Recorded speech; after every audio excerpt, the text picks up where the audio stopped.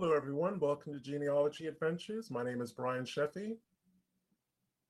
And I'm Danya Williams. How are you doing today? Yep, we guys hope that you're having a wonderful Sunday. And as always, thank you for sharing the next hour with us. And we have two very special guests for you today. And I'm going to hand you over to Danya, who's going to do the introduction. Well, yes, we have very two special guests. One you met already. Her name is Dr. Henri Treadwell. We actually talked to her. She was the first African American and first African American woman who who integrated University of South Carolina. And I'm so sorry because I'm on the road. I actually left my notes for Dr. Andrea Petty, but what I do know about her is that she is of the woman that we will be speaking about today. Dr. Petty has done a lot of work, and I'm so sorry, Dr. Petty, that I don't have that information in front of me because I was rushing.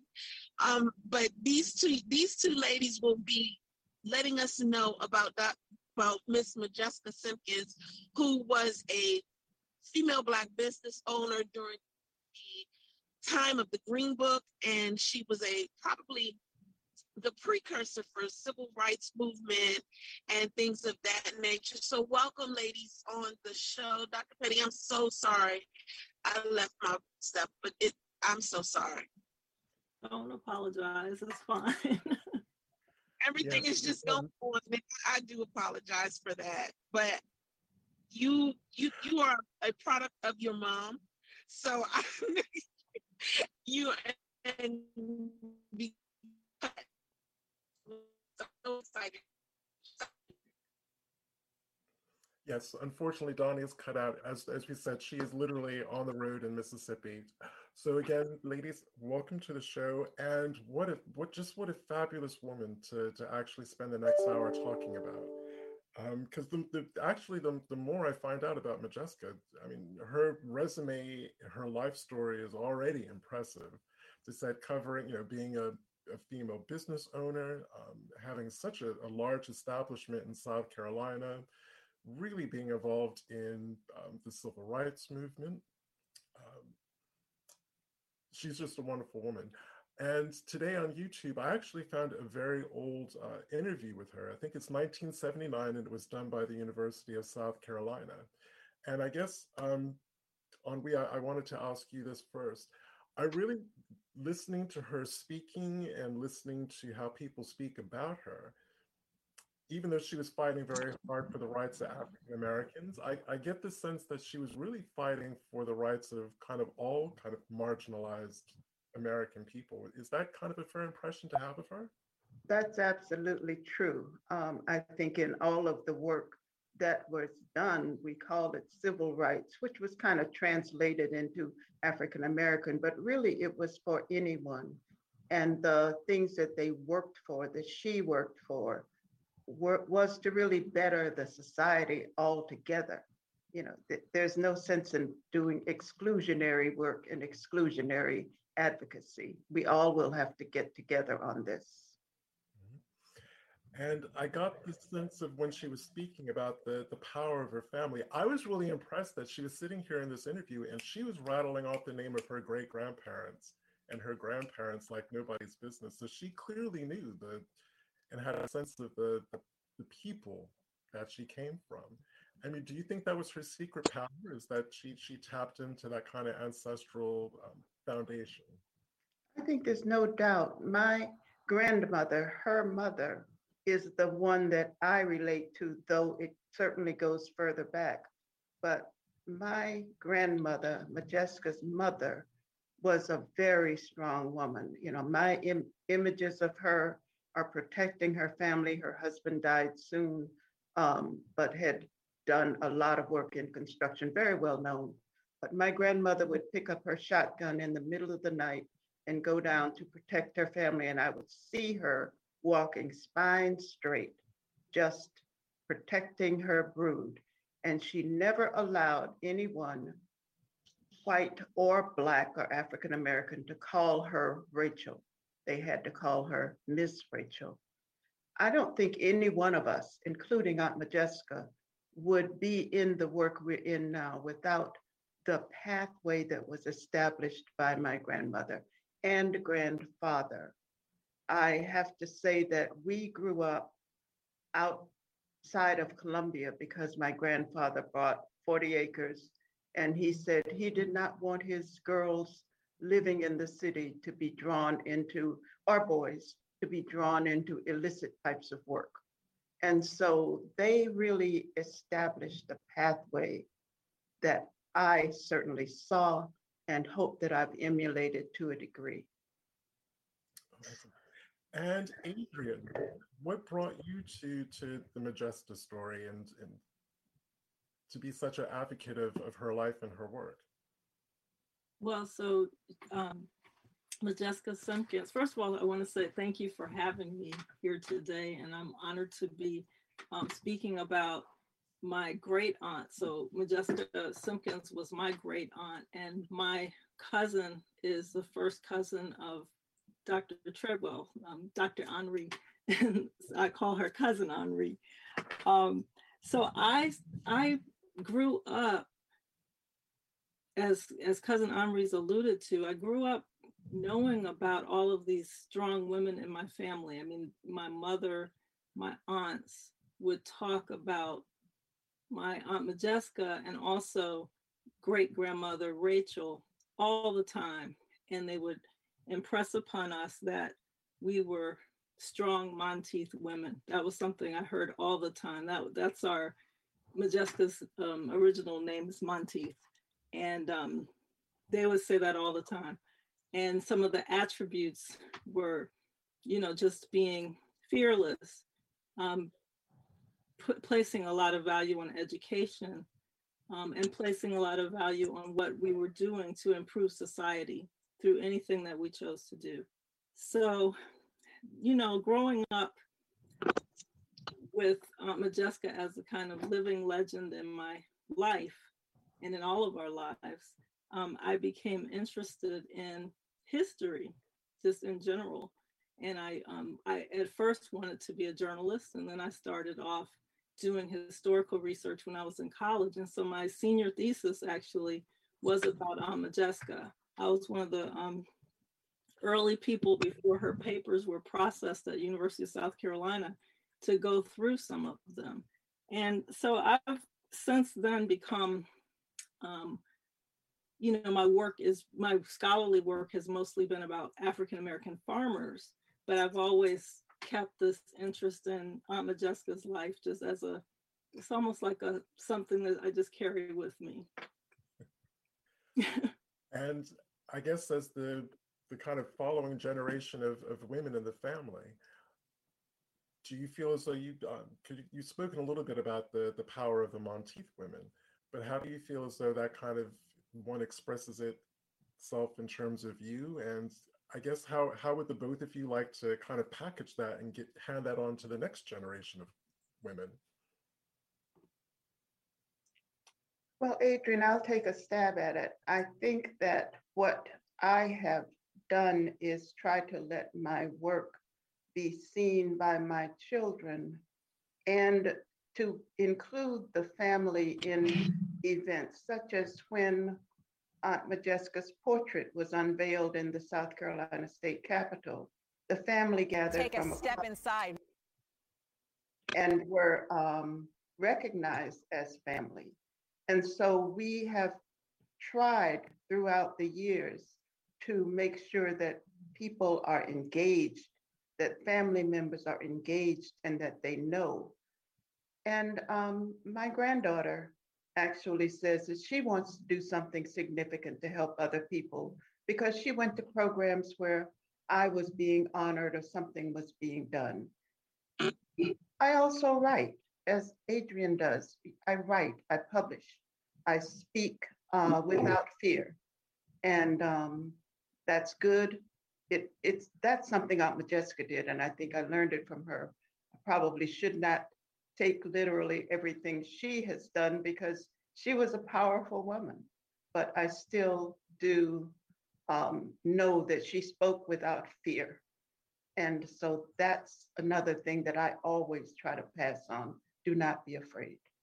you have to speak up. Is that fearlessness something that she taught? Was that just part of her personality that she developed growing up? I mean, what do you attribute to that? We were taught not to fear anything, not to live with fear, to be careful, to be cautious, to look around, but not to be afraid. And so I think that we were taught that.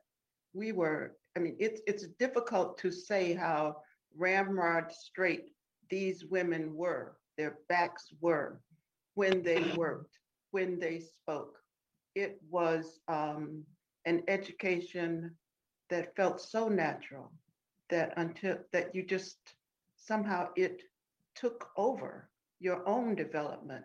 And I know that I would not have the lack of fear that I have now without having grown up around my grandmother. I would say my mother too, who fought the South Carolina school system for equal pay and won, but also Aunt Majeska. Aunt Majeska went to Klan rallies, and she would come to the house after the rally, and we'd all be very afraid, but she'd get there and she would laugh and she'd talk about what she'd seen. And so it's those kinds of things that said, do not be afraid to go where you need to go to learn about the things that will help you plot your journey. Adrian. Yes. So you did research on her, am I correct? Yes, I've done research on her. So how did she get started in this whole, how did she get in the Green Book, start her business, all of that stuff? Well, I think before that, we should start with her, one of the foundations for many of the women in our family. We were fortunate, the past generations up to today, we're fortunate to have, access to very high quality education. Just being in Columbia, South Carolina at that time, she was educated at Benedict College from the age of 5 all the way through to the college years.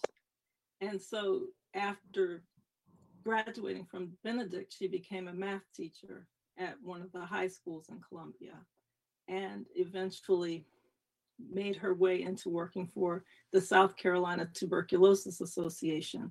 So she was involved in a lot of public health efforts to ensure that Black people, in particularly in the rural areas of South Carolina, were getting the type of access to healthcare that they needed, access to information, most importantly, about preventing tuberculosis. And so I think of her a lot today as we're talking about COVID-19 and the health disparities. And Cousin Henri has done a lot in this realm too with her work at Morehouse School of Medicine. So, she was very much involved in education and public service before she even started the hotel, the Simbeth, Motel Simbeth. But one of the ways that she got into, and I should add, she became very much involved in the leadership of the South Carolina Conference, of the NAACP. And so all of that civil rights work really was going on alongside her work in journalism, and then some of the business ventures that you're mentioning, including that motel. I don't know as much about the establishment of the hotel. I think Cousin Henri would know more about that, but I do know much more about the civil rights work. Well, before I get to the hotel, and this question's open to both of you. She had a lot of irons in the fire, and Majeska was juggling a lot of balls. Where did she find the time and the energy to just do all of this work? She never slept, really. She was someone who would be up at 3 a.m, sometimes calling her not so good friends and hanging up because she had a private number and they couldn't get back to her. But she really was someone who never slept. And I think if you had seen her house back then, you would see the mimeograph machine, you would see all kinds of tools that she was using to get the word out. She put out little newsletters all the time. I think it's one of the things that I have learned myself. I've worked in public health. When she passed, the prisoners from one of the facilities there did a big banner in her honor. You know, I have 4 or 5 things that I'm considered to be fairly knowledgeable about. I think I got that from Aunt Majeska, seeing that she didn't tunnel herself in one direction. And she had a lot of pushback. You know, for years, for a number of years, she was called a communist, and she had to fight that because she would talk to anyone from anywhere, but she was never a communist. But it's kind of the way that people try to slow you down, get in your way. But she never let that get in her way. I'll let Adrienne respond to how she did it all from your work and research. I think you said it all. I mean, one of the things the only thing that I've really written about her that's been published was, you know, an article where I talked about her, not only her business ventures and her husband's business ventures. You know, he had a service station. They had another store. So, and she worked at Victory Savings Bank as well. So not only that work, but also the ways that my great-grandmother, her mother, had organized the family in terms of the farm and the proceeds from whatever they would sell from that farm, that also was funneled into her work. You know, so it was not all of the family members were equally involved in civil rights work. I would say Aunt Majeska and Cousin Henri's mother, Rebecca, were the ones who were in Columbia who were really at the forefront of that. But the family was definitely all kind of working collaboratively to support that work. So I think that helped. But I didn't know Aunt Majeska during that early phase where she was really, really active. But what I can say is, you know, first meeting her probably in the 70s when I was born, I remember her as an older lady who was incredibly still active, still very much outspoken, and still just involved in protest movements. She worked up until her life ended, really. And so I just think her life is such a testament to, you know, the struggle doesn't end, but we can't let up. She didn't let up for 60 years. And am I right in thinking, I mean, the few clips I've seen of her when she's doing public speaking, she was outspoken, but she was a very quietly spoken woman. I find that those two things together quite interesting, because normally when someone's described as outspoken, you think of someone who's shouting and has an overly loud voice. She just seemed to be a very kind of diminutive, softly spoken woman who could really pack an ideological punch. I mean, do you think that's a fair kind of assessment?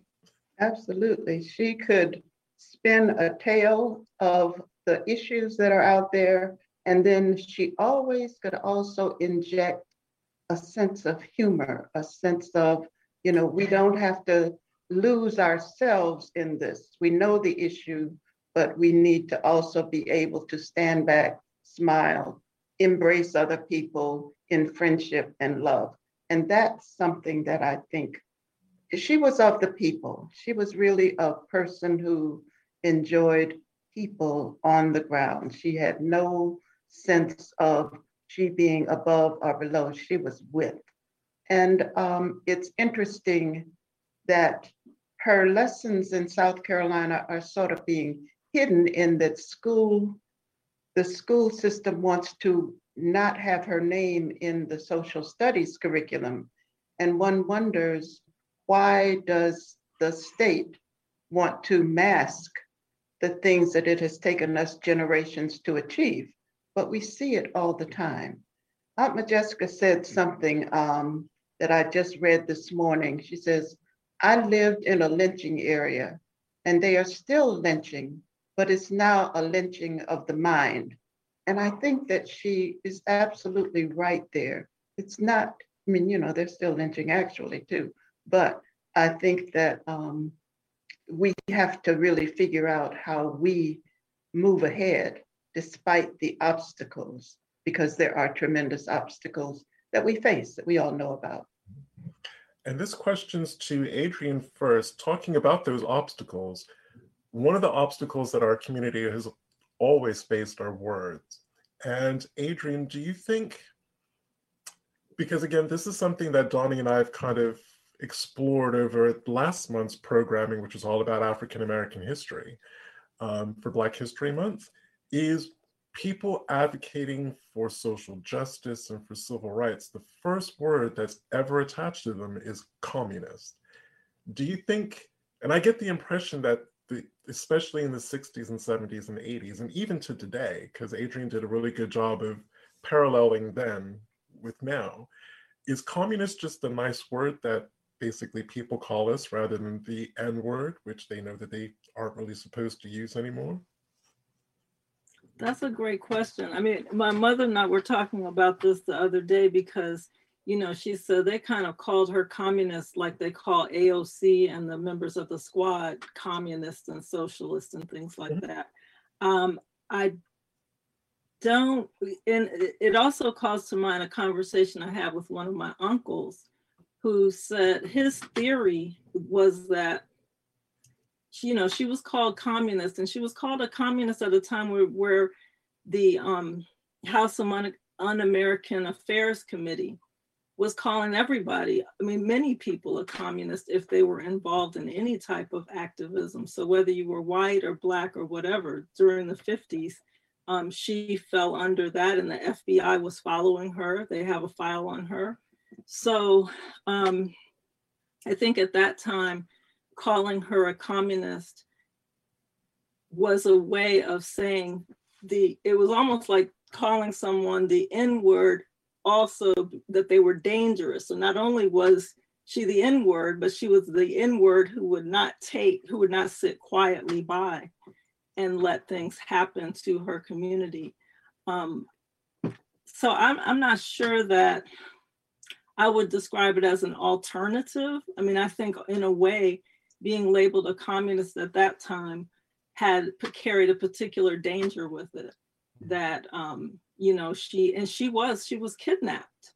You know, a lot of things happened to her, and you know, the Klan, Cousin Henri talked about her going to the Klan rallies, but she was also intimidated by these people and a lot of threats to her life.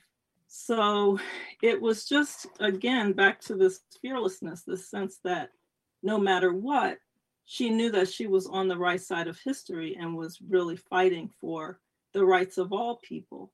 And one of the things she repeated a lot in her writings was that it certainly wasn't just about African Americans. It was definitely about creating a better society. African Americans playing a crucial role in finally having the democratic rights that they were entitled to. And she talked about the fact that, you know, Black people were paying just as much in taxes as everyone else, but were not receiving their fair share, whether that was in terms of having a school bus provided for their children, equal access to education, teacher salaries, all of those different issues boiled down to the fact that they were not getting their just due in society. But that's a problem for the whole society, not just for Black people. So she was already marginalized because she was a woman. Then she was already further marginalized because she was Black. So it wasn't enough that she was a Black woman. She had to be a Black woman communist. Absolutely. Right. Well, another thing I forgot to say, so one of my uncles had this theory that she got away with some things that a Black man couldn't have gotten away with. Like he saw her call Strom Thurmond an old cracker or something like that. Like he said that she would say things to the politician's face. And and I don't know whether he's right about that, but there could be something to that. And same thing with my great grandmother, that she would challenge, you know, what they called the power structure in a way that maybe a man couldn't have gotten away with. I don't know what Cousin Henri thinks about that, but that's Uncle Frank who used to say that. I think that's real. I think the other thing you mentioned, Strom Thurmond, when she passed, he actually sent a letter expressing his sadness at her death. It was a very nice letter. I think he passed it on to the University of South Carolina. But, the other thing that kind of labeling her as a communist is that it also tends to raise issues among even the African American race, because some people don't really know what to believe. And so they'll say, well, she is a troublemaker and she's a communist, and I don't want to be associated with that. So she did, we cannot just say that she had easy sledding among the African American community, because that was not always the case. But I think it was because of her being outspoken and willing to say things and do things that others maybe could not or would not do. Could not because of fear, or would not because they did not see it the way she did. So she really had a difficult time. We say that she spoke easily and without fear, but she weathered some storms that I don't think many of us would know how to negotiate. Speaking of which, because Adrienne just dropped a little bomb that I hadn't even come across in the research that I've done. She was kidnapped. Yeah, I was going to ask that question too. What happened? All right, Donnie, you're breaking up. For those of you who are just joining us, Donnie is on the road and we're having some audio issues with her. But if the two of you can talk about the kidnapping incident, because I've never come across that. Adrienne? That's this happened during the 50s, and it was during the period when she was dealing with the Briggs versus Elliott case. She was the secretary of the South Carolina Conference of the NAACP, and the Briggs versus Elliott case was in Clarendon County, South Carolina, and it involved desegregation. It was one of the cases that fed into the Brown versus Board of Education case. And so, I don't know the details. That's one of the things that I first heard from my mother, and then I found more information about it. But I haven't done as much digging as I need to on that. But yeah, she was, brought back safely, but it was an intimidation tactic, to really send a message about the work that she was doing. And I should mention that before that, just to talk about the role of the NAACP, the school desegregation case, but before that, she was involved in the NAACP overall was involved in ending the white primary, which was very important. And this is something that we're still dealing with when you think about, what we say voter suppression. It's still just disfranchisement of African Americans. The white primary was an effective tool at that time for disfranchising Black people, because it gave the white voters the opportunity to primary people first and to participate in that, and Black people were barred from it.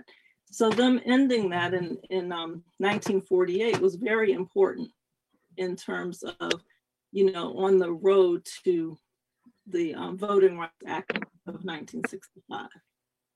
And another thing, Cousin Henri can speak to this, because the same thing happened when she was desegregating the University of South Carolina, which is, bomb threats and actual bombs being thrown, and the kind of intimidation that the family experienced at the family homestead, the farm that we alluded to earlier. Those things were very real. My uncle has a picture he gave us that he shot of a Klan member advertising a rally on their property. He was standing on their property and with a sign saying "meeting tonight." If I had time, I would pull it up to show you, but it's just, incredible to think about the kind of terror and intimidation that they lived with. So when Cousin Henri referred to my great-grandmother, who I was never able to meet, but my great-grandmother getting her shotgun. You know, that's a vivid image in my head. And I also remember stories about my grandfather grabbing the shotgun when he heard a bomb blast and blew out a window, a bomb that was dropped across the street at my great uncle's home and blew out windows across the street. So they lived with a lot of danger as a result of all of the incredible civil rights work that, you know, cousin Henri, her mom, and Aunt Modjeska were involved in. So did the family reach out to the police force, and if they did, what was the response from the police force? I think there are two ways of approaching that. From the bombs and the threats in Colombia, the police would get involved, supposedly, to see what was going on. I think that the way we responded was, it is your job to figure this out, and we are not afraid, and it is not changing our plans. And I think that's what it made it so difficult for people to get in our way, because we just said, we're moving on, you know, we're moving on out. Now, when you talk about the police, I want to mention the Simbeth Hotel for a minute, because in that case, when they wanted to shut it down, people would shoot into the hotel. And then the sheriff would come saying, I heard y'all got shot in too. And Aunt Modjeska always thought it was the sheriff and his people really trying to intimidate people who were in the hotel. So there were two things. None was very serious in terms of law enforcement support. At the same time, we did not let it move us from our goals. And I think that's what is so difficult to teach today, that no matter what you encounter, you have to have your own goals. That's what we were taught, and we were expected to live by that. And I think we've pretty much stuck to that throughout the years. But the law enforcement was not something that we looked to save us. It was our own integrity and our own commitment. Aunt Modjeska, it is wonderful. You wonder how she did it. Thurgood Marshall, the Supreme Court Justice, later became the Supreme Court Justice, and other NAACP national leaders would come, stay at her home. Everybody knew this because there were huge meetings at churches in South Carolina, at Allen University, and she still, nobody bothered it. And they knew he was there having dinner, staying at her home. So it was a path of, it was an interesting path, because you knew they knew the power structure, but they didn't reach out. I guess they knew that they would have to go all the way, because we weren't going to stop. Well, I guess in terms of that time period, I mean, we really are talking, there's a bit of irony in what I'm going to say. We've grown up with this myth of kind of in this history of American self-reliance. And I guess we have plenty of historical evidence of that on the kind of European descended American side of history. But really in terms of, say, Black people and brown people, we have our own version of that. And I think what you've just spent the last 5 or 6 minutes talking about illustrates that perfectly. If you can't rely on the services that are meant to protect you, and you have to rely on yourself and your community, that's just that's a very African-American kind of expression of the same dynamic, unless I'm missing something, especially for that time period. I think we did. And I think Adrienne's work would probably demonstrate through her studies of many issues that we knew we had to make a way out of no way. And that was one of the things Aunt Modjeska used to always say, making a way out of no way. And we kept moving. Adrienne, you may have a sense of what makes us tick, what keeps us, and people, all people, I'm not saying we are that different. I'm just saying that we do have a history, and it is something that has come down through the generations. Adrienne? What do you think? Yeah, I agree with that. I mean, one of my research areas, as I talked about, was African Americans and land ownership. And I certainly think that, you know, having a more stable economic, um, you know, economic background helped the family in terms of not having that fear because they weren't dependent on the kinds of employment that a lot of other people in Columbia and especially rural parts of South Carolina were.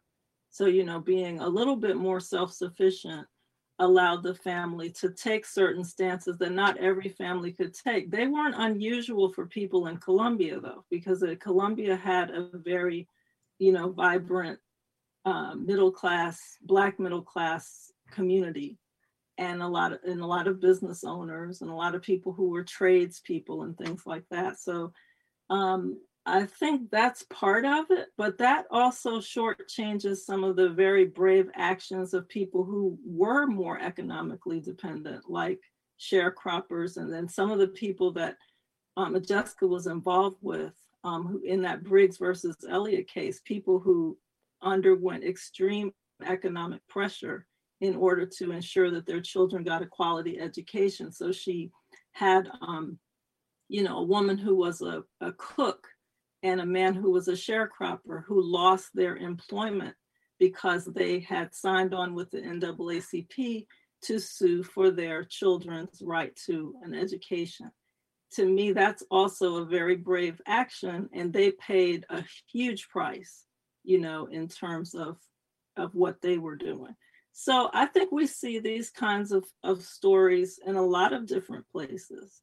And thank goodness we do, because we, you know, I think young people underestimate what, you know, we hear these sayings, I am not my ancestors. No, that we're not our ancestors, because our ancestors were really brave and standing up for issues that were really substantive and that made a difference, not only for themselves, but for the whole society.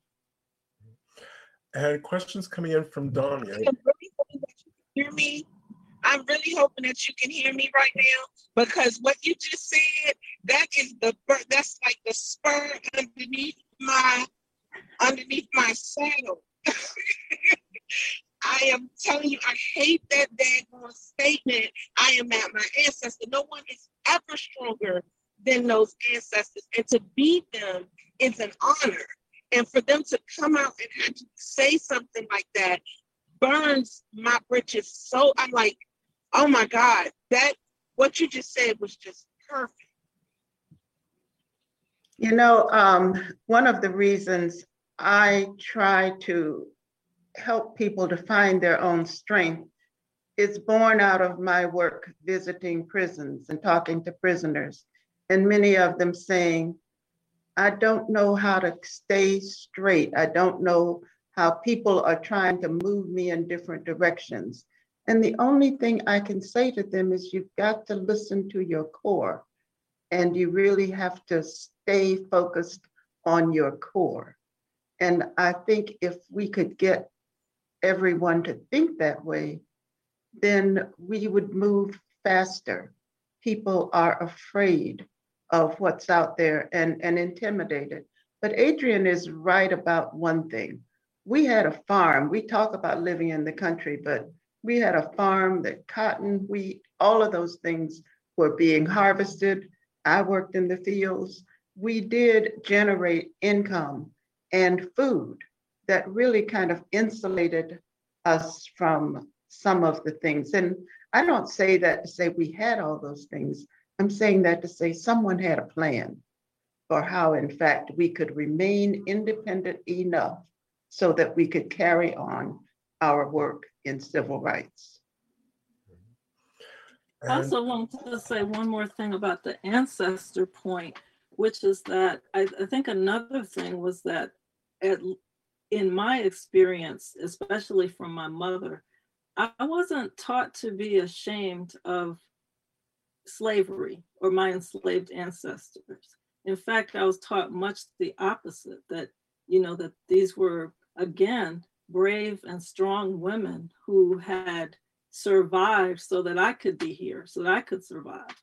And so I always try to impress that upon my students, because there's some students who are ashamed to talk about slavery. They say, can't we move on from that?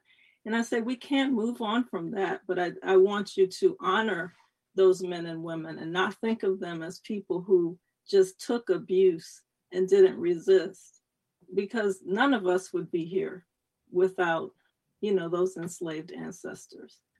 A Absolutely. lot of white folks wouldn't be here without those enslaved ancestors. Well, again, in another episode, I'm speaking with Catherine Knight, talking about how the first Africans of Virginia saved Jamestown. Jamestown wouldn't have survived Yeah. without them. Well, there's so many examples that we don't hear enough about. When the Capitol was under attack a few weeks ago and people said built by slaves, these are things that have really built this nation.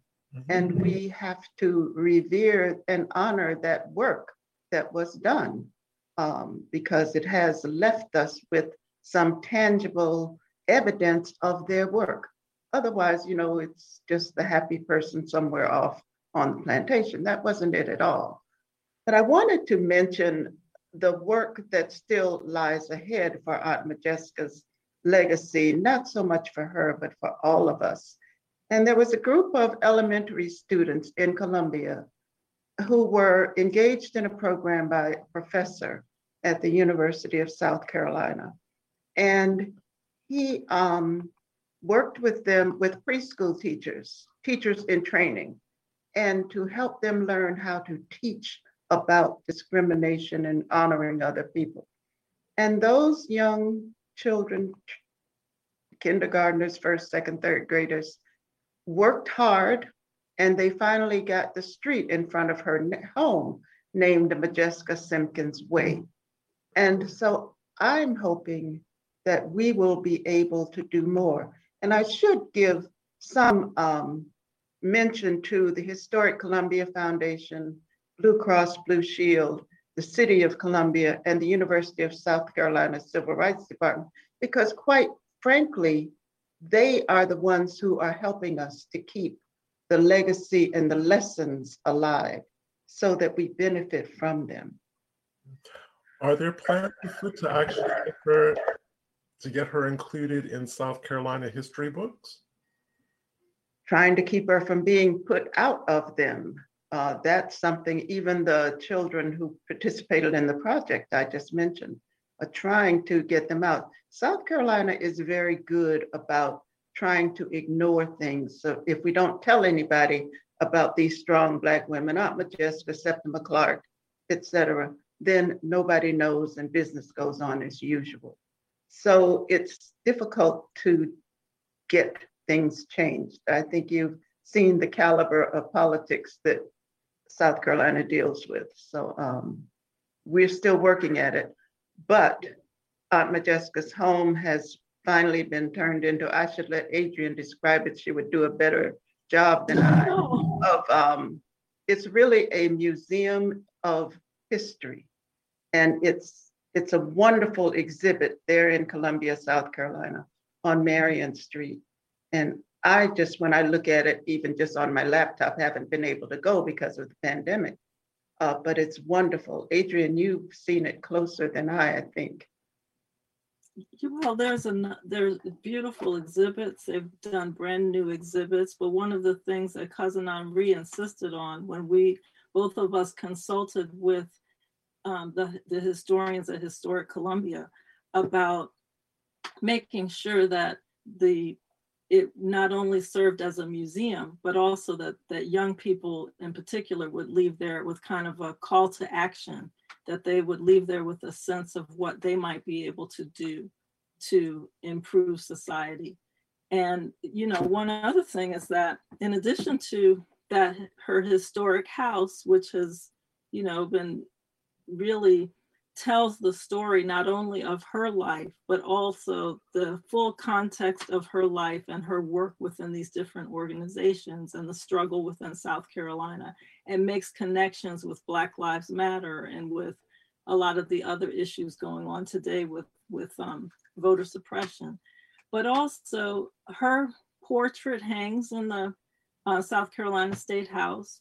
And there's a way in which sometimes I fear that South Carolina will do that, honor her in those ways and kind of create almost like they try to do Dr. King, where you take a civil rights icon who was very, controversial at the time and was very challenging to society, and kind of water down that legacy and just have a pretty portrait of her hanging in the State House, but don't want to get into the nitty gritty of the work that she was doing with children so that it will inspire them to challenge the status quo.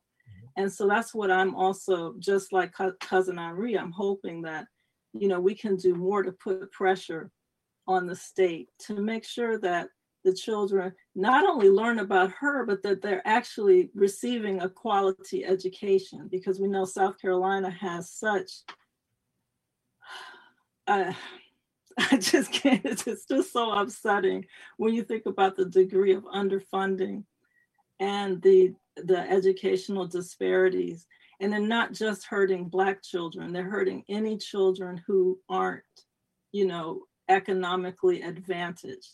It's really, it is heartbreaking to think that in 2021, that schools are in, I would say, worse shape than they were during that time, because I think that there was a mission about teaching children about, especially Black children, were receiving this message loud and clear about equality and fighting for equality in a way that the schools that they're attending now are trying to move them away from any consciousness of a need to do something to improve society. So I think all of it has to be attacked at once. Well, two things you just said just makes something click in my own head. So we see the disparity in education playing out in the time of COVID. Who has access to online education? Who doesn't? Who has access to free tablets so that they can engage in online education, and who doesn't? But the first thing that you said that really sparked something in my head, talking about the distinction between real support and the message, Colin Kaepernick is a perfect example. Rather than have a national discussion about what he was protesting about, they decided to take exception with the form that his protest took. And that just seemed to, so I'm just bringing what you said about Modjeska's time period right here into the present. Exactly. I think I should mention that when I integrated the University of South Carolina, all of the national press were in town prepared to cover the event, but the powers that be had the press over somewhere else on the campus, so that in fact they could not capture it in the way that they might have, in the way that they did in other states. So I think some of that's a unique trait in South Carolina, to try to silence people. And when they do that, when they remove her from the curriculum, the teachers cannot teach it, even though they want to. Many want to teach, they cannot. So we really have to find a way. I don't know, I think it will have to come from heaven in the form that will allow us to clear the pathway. It's very difficult. Well, I'm sure Darling and I'll also have a think. Again, because our parts of our ancestry run so deep in South Carolina, we're very familiar with how South Carolina has, I call it selective amnesia about that. Yes. Before I cycle up to the last series of questions, so we've heard a lot about the strength of the women in your family. I'm curious about the men. I mean, it seems as though the men were kind of confident enough in themselves to kind of step back and let the women kind of come be themselves and come to the fore. Is that kind of a good assessment? I think the women were very outspoken, taking after my grandmother and my mother and Aunt Modjeska. And I recall being in a group with some of the men in the family one day, and some issue came up, and the women went through it, blah, blah, blah, blah, blah. And the men stepped back and said, okay, y'all got it. So I do think that we have had our share of speaking our mind, because we were taught that we could do that. Adrienne may have a different perspective or another perspective. Well, my perspective is similar in that you know, my grandfather was Aunt Majeska's fourth sibling? Did I have the number right? He was Yes. number 4 and the Yes. second brother. Yes. But my grandfather passed away when I was maybe 13, but I loved him to death. He was just but a very quiet person, and you would learn from him by example. I just remember following him so he was like his father, he was a brick mason, and he also farmed along with my grandmother. And